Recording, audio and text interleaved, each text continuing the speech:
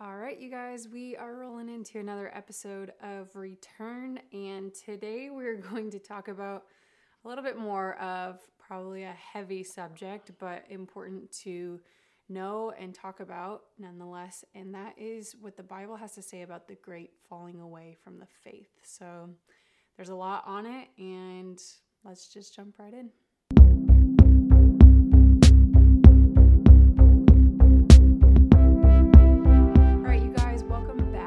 First off, I just want to say another just thank you for listening to this podcast. We love getting messages from you guys. I've been getting some recently, and I just get so encouraged and blessed to hear where you're listening from and how this is impacting you. And I would just want you to know that it is such a joy for us to know, that you're being blessed by it, and it keeps us motivated to want to keep doing this. So thanks.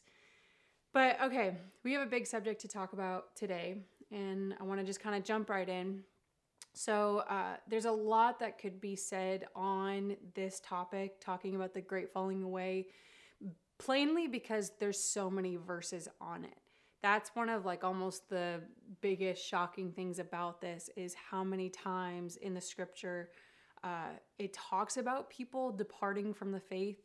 And so there's a lot that we could look at. I want to make our primary text 1 Timothy 4, starting in verse 1 and 2, and we'll probably pull from some other verses, but I kind of want to make this the key one that we look at. And so I'll go ahead and read it, and then we're going to chat about it a little bit. But it says, "Now the Spirit expressly says that in latter times some will depart from the faith, giving heed to deceiving spirits and doctrines of demons, speaking lies and hypocrisy, having their own conscience seared with a hot iron."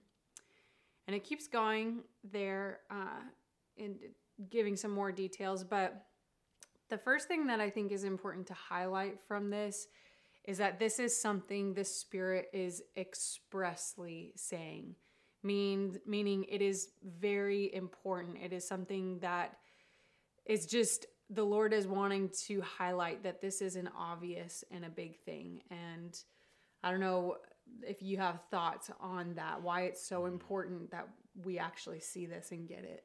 Well, this is a pastoral letter from Paul to Timothy, and it was happening in Paul's days when people were betraying him or betraying the Lord. And I mean, we're talking about the generation that crucified the Lord Jesus. So many of them were still alive and remembered how in a couple of days they completely turned against the Lord. So it was a fresh thing, and it was happening over and over again because of laws that were being passed in Paul's days that will make them make a decision. And we know at the end of Paul's life that most of them left him. Mm-hmm. So it was intense, but Paul is saying, "Hey, Timothy, you're going to continue my work in some degree when I die. And this is just going to get worse and worse. But in the last days, it's going to be into a level that is going to surpass anything that has ever happened in history." So Paul understood that was important for Timothy as an apostle and as a pastor to understand that this was part of the enemy's plan and that was going to escalate. So because when these things happen to us or when people around us, it's a shock. Mm-hmm. It's a shock when people publicly say, "I don't believe even in the Bible. I don't believe in God." And so it has two purposes. One, the enemy wants to deceive the person that is believing these lies from demons and doctrines and all of that, which I love that Paul says there are doctrines of demons. These are not ideologies of a book or a philosopher. They are backed up by demons' powers. Mm-hmm.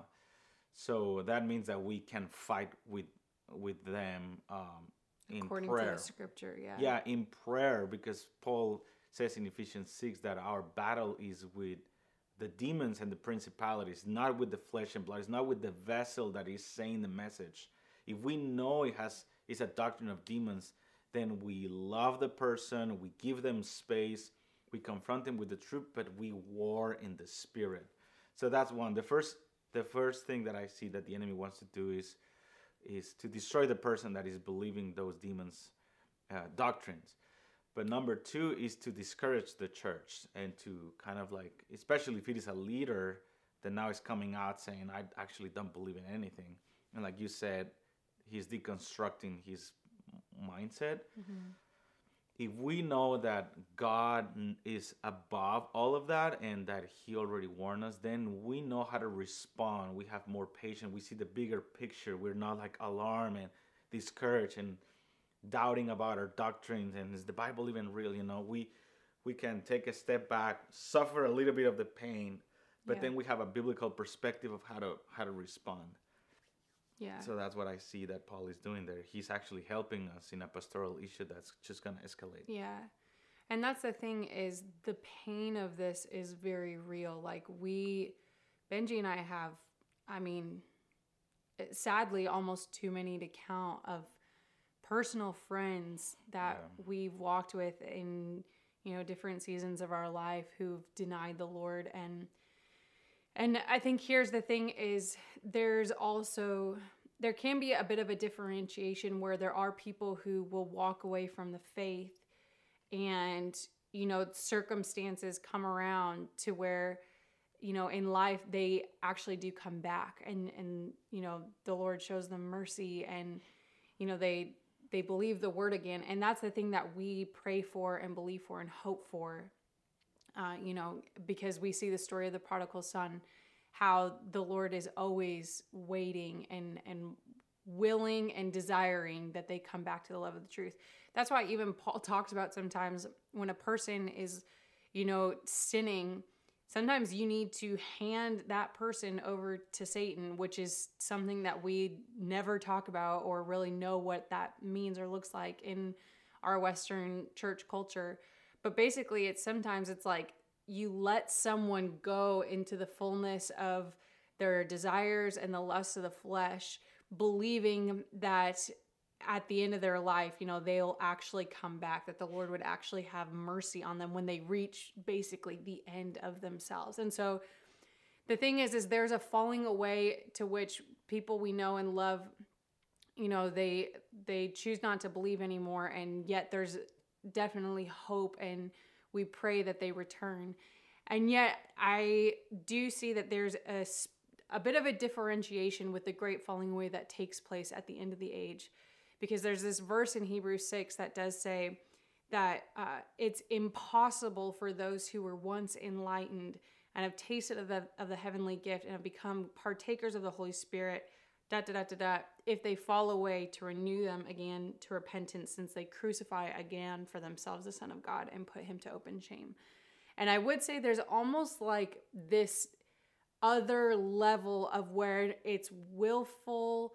The popular term for it right now is deconstruction, where there's like a willful denial of the basic truths, doctrines, and beliefs of Scripture for believing something else. And it's like the radical shift that you are choosing to make, to where it's like you're no longer going to raise your kids to believe these things. You no longer, have the Bible as your moral, but you're like specifically choosing to walk away from those things. And so I do want to talk about this topic of deconstructionism just for a second, because it's becoming more and more popular and almost like a little bit of a trend. And we've seen, some high-level leaders in the body of Christ who have used that term recently when they've kind of publicly come out and said that they're no longer following the Lord.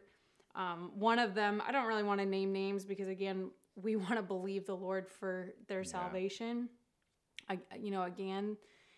But one of them did recently, one of the recent leaders came out and said, yeah, I'm going through this phase of deconstructionism, which according to the Bible means falling away from the faith. And I did find it a little bit ironic that he was just so blatant and so clear, which in some ways I appreciate it, that it's that way rather than trying to mask it in something else. But I do want to say this deconstructionism is basically the idea of like you're picking apart and you're specifically going through this process of breaking down theological and philosophical ideas that maybe you grew up with, or maybe, you know, popular things that you've been taught in church, in, you know, whatever, just Christian background. And you're basically pulling it apart for the sake of seeing if you really believe those things to be true. And what I want to say is it sounds great, and some people put a positive light on it to say, oh, well, this deconstructionism, if you do that, at the end of the day, it could really strengthen your faith because you're asking questions and you're doing things that, you know, at the end of the day, you could find out what you really believe. But what I want to say is a couple things. There's lots that could be said on this. But one, it is okay, it is good, it is right to ask questions about your faith. That in no way is a negative thing. But if you're asking those questions, first of all, in almost like a cynical way, and in a way that's saying like, well, I'm going to find something better than what's been taught for the last 2,000 years of church history, and are trying to find some sort of new enlightenment that fits better with what you're feeling in the moment, I just want to say that is not biblical, and that is not godly. And it is very easy because there's this sentimentalism right now, especially in just the Western church, of it has to feel right in order to be true. And the amount of times that Paul in the scriptures talk about, you know, these doctrines of demons, and specifically there's other verses, 2 Timothy 4 verses 3-4 says, for a time will come when they will not endure sound doctrine, but according to their own desires, because they have itching ears, they will heap up for themselves teachers, and they will turn their ears away from the truth and be turned aside to fables. And I mean, literally there's 5 or 6 other verses that we could read that say something similar to this. But this whole thing of having itching ears, like this craving for something new, something that's like this new enlightenment, this new thing that feels better, that, you know, you prefer to believe in than just the basic sound doctrines of the Bible, and using the word deconstructionism to kind of go there is dangerous. It's very dangerous. It's arrogance. Big picture, humans, we are so arrogant just to even question God. We are breathing because of him. That's it. So big picture, this is ridiculous, and the arrogance of man is going to escalate to the point that the Lord has to release judgments like he did in Genesis, when the Tower of Babel, and Genesis 11. So we're getting there. So this is the ultimate expression of arrogance, is to deconstruct or whatever, that you put yourself as God when you don't even know when you're gonna die. You will not even be able to breathe without the breath of God, and you still are pointing your fist to him. And so this big picture, this is arrogance to the uttermost, which is pride. And it's the opposite of the character of God, which is humility and love. But they mask it with love, where we have love for the truth, so we want to search her out. But when you put the Bible out of the equation of searching the truth, then your love for the truth is love for yourself. That's the point. And Paul said in one of those verses that in the last days there will be lovers of self. So again, when the Bible is in the equation, then God, actually I believe God he has big shoulders.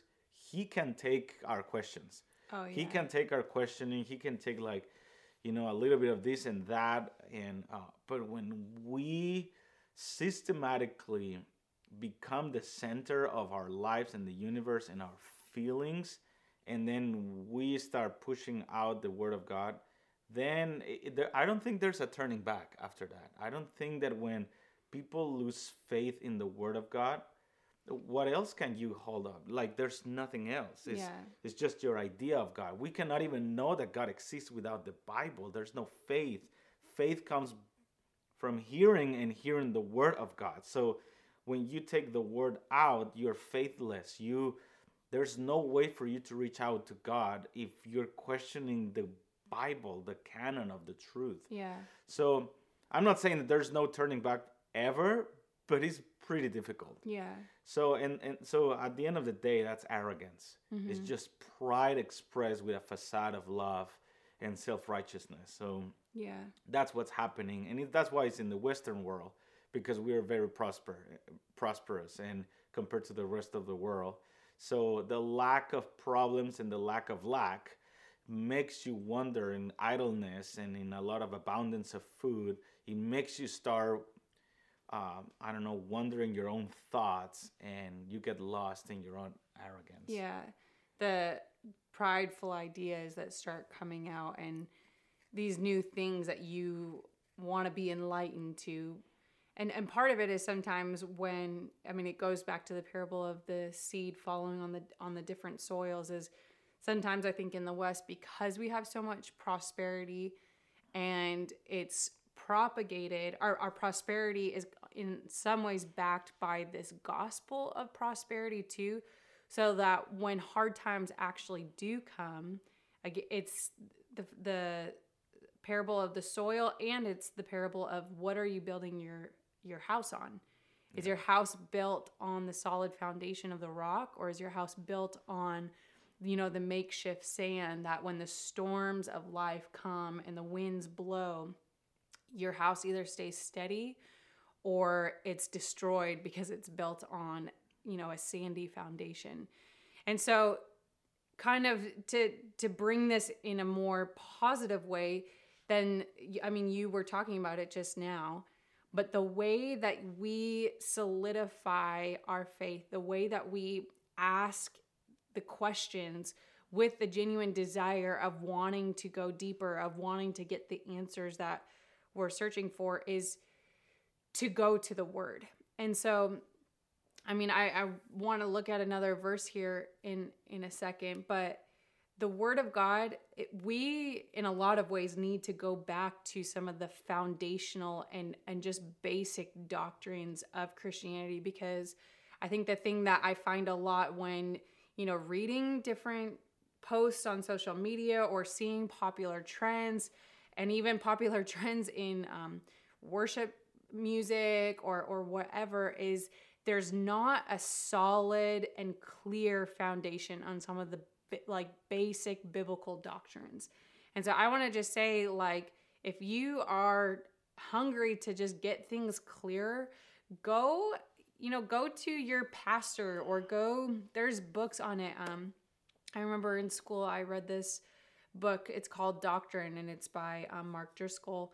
And it just lists out basic doctrinal beliefs. And those are the things that will keep us on a steady foundation when things start shaking, when people we know and love, start falling away, or the betrayal, all of that stuff. And so the other verse, though, that I want to bring in to specifically hit on that point is Paul is talking to Timothy about this in 2 Timothy 3, verse 10. And this is the remedy that Paul tells him. He says, Timothy, you've carefully followed my doctrine, my manner of life, my purpose, faith, long-suffering, love, perseverance, persecutions, afflictions, which happened to me at Antioch, all of the things that I endured. You guys, you just have to go read this passage. It's amazing. It's long, so I don't want to read it all. But he tells Timothy in verse 14, 2 Timothy 3:14, you must continue in the things which you've learned and have been assured of, knowing from whom you have learned them, and that from your childhood you have known holy scriptures, which are able to make you wise for salvation through faith, which is in Christ Jesus. And then verse 16, all scripture is given by inspiration of God. It's profitable for doctrine, for reproof, for correction, for instruction in righteousness, that the man of God may be complete and thoroughly equipped for every good work. So the way that Paul comforts Timothy in the midst of these verses, in the midst of, this is in context to men being lovers of themselves, lovers of money, in the midst of false doctrines coming up. Paul says, okay, Timothy, I want you, one, to look at what you've observed in my life. And I think that's something that I would encourage you to do. If you don't have someone in your life who is a godly example of who you want to imitate, Paul says in a different verse, imitate me as I imitate Christ. There's just godly authority that we submit ourselves to, and we look to godly people to imitate our lives after, to see how they endure, their doctrine, their manner of life, their purpose of faith. They don't have to be perfect. They're not perfect by any means. But the Lord uses that. The Lord uses godly people for us to imitate our life after. But most importantly, to take heed to the Holy Scriptures, which are able to bring correction, which are able to bring instruction for righteousness. The sword that cuts through both bone and marrow, it's able to divide the good and the bad in our lives. Yeah. And so going to the Word, and I just want to encourage you, some of you probably are thinking like, oh my gosh, this feels so overwhelming. Like I barely know what's going on sometimes when I read the Bible, or I don't understand everything, or it takes so much time. I could never get to, what or blah, blah, blah. And I just want to say it's little by little. It is day by day, 10 minutes here, 20 minutes there, like scheduling it though, because you will do it more consistently if you have scheduled time in the Word. But I want to say it is worth it. It's like taking vitamins. You don't feel the impact of the vitamins until one day you realize like, oh, I haven't gotten sick in the last year or two, You have to feed yourself on the Word of God, and little by little over time, you'll notice that things come out of you. You'll have more clarity sometimes when there's questions arising. You'll be reminded of something that you see in Scripture, and Holy Spirit is our best teacher. John 14, and I love John 13 to 17. It's amazing. But Jesus talks about it's better for me that I'm with the Father, because the Holy Spirit is going to come and he's going to be your teacher. And we've learned this from Mike Bickle, who's our kind of spiritual father. He always says your best teacher is you, because when you speak things and you're just talking about things, you're talking about the Word, the Holy Spirit will inspire things that come out of your mouth. And when they come out of your mouth, they will touch your heart in a much more profound way than just listening to someone else talk about it. So all of that to say, the Great Falling Away, it is a big deal. It is something that we are going to see really, I believe it has begun to happen, and I think it's going to just continue. And yet at the same time, we want to gird ourselves up. We want to meditate on the Word. We want to, Paul talks about so many different things, stirring up your holy faith with songs, hymns, spiritual songs. And I want to end by saying there are so many passages in the New Testament. I have just 4 of them listed here. But so many different times where Paul is talking about how the Lord is faithful to complete the good work that he started in us. And we have to cooperate with his grace. We have to cooperate in obedience, in humility, in love, again, in the sound doctrine. But I want to encourage you to say that if you continue on in the faith, the thing that Paul talks about in all of these different verses is about how on the day of our Lord Jesus Christ, when he appears in the sky, the Lord will present you blameless and holy if we continue in the faith. So, man, maybe more to be said on this on another date, but yeah, stay accountable, love the Word. Yeah. And I just want to say one more thing. This phrase has been circling around, and I kind of understand what they are trying to say, but it's a tricky one. And it's, God, we don't want to put you in our boxes. That is not biblical. God, it's not that he's in a box and he's not creative. He's the creator, but he put boundaries about what we should expect of him doing, what we should expect of us receiving from him, and what our life should look like, which is in the Sermon on the Mount. So asking the Lord to not put him in a box is saying what the Bible said is a box, so give us something new, you know. So I just want to say that stay in the Word of God as your boundaries. Love the Word, love accountability, and ask the Lord. We need to keep asking the Lord for discernment, because even the things that we sing sometimes they are touched by some doctrines that are derailing people from the truth and loving the Bible, loving the truth. So stay accountable. Let's stay humble to each other. Let's be easy to be corrected and turn that's a big one. and be under authority. If you're not under authority, we're done. Like, we are little sheep without shepherds that the wolves are gonna take us out. So I would just say that on the how we should live now, and with a lot of fear of the Lord, and staying accountable to the local church and loving them. Amen. Amen. See you guys in the next episode.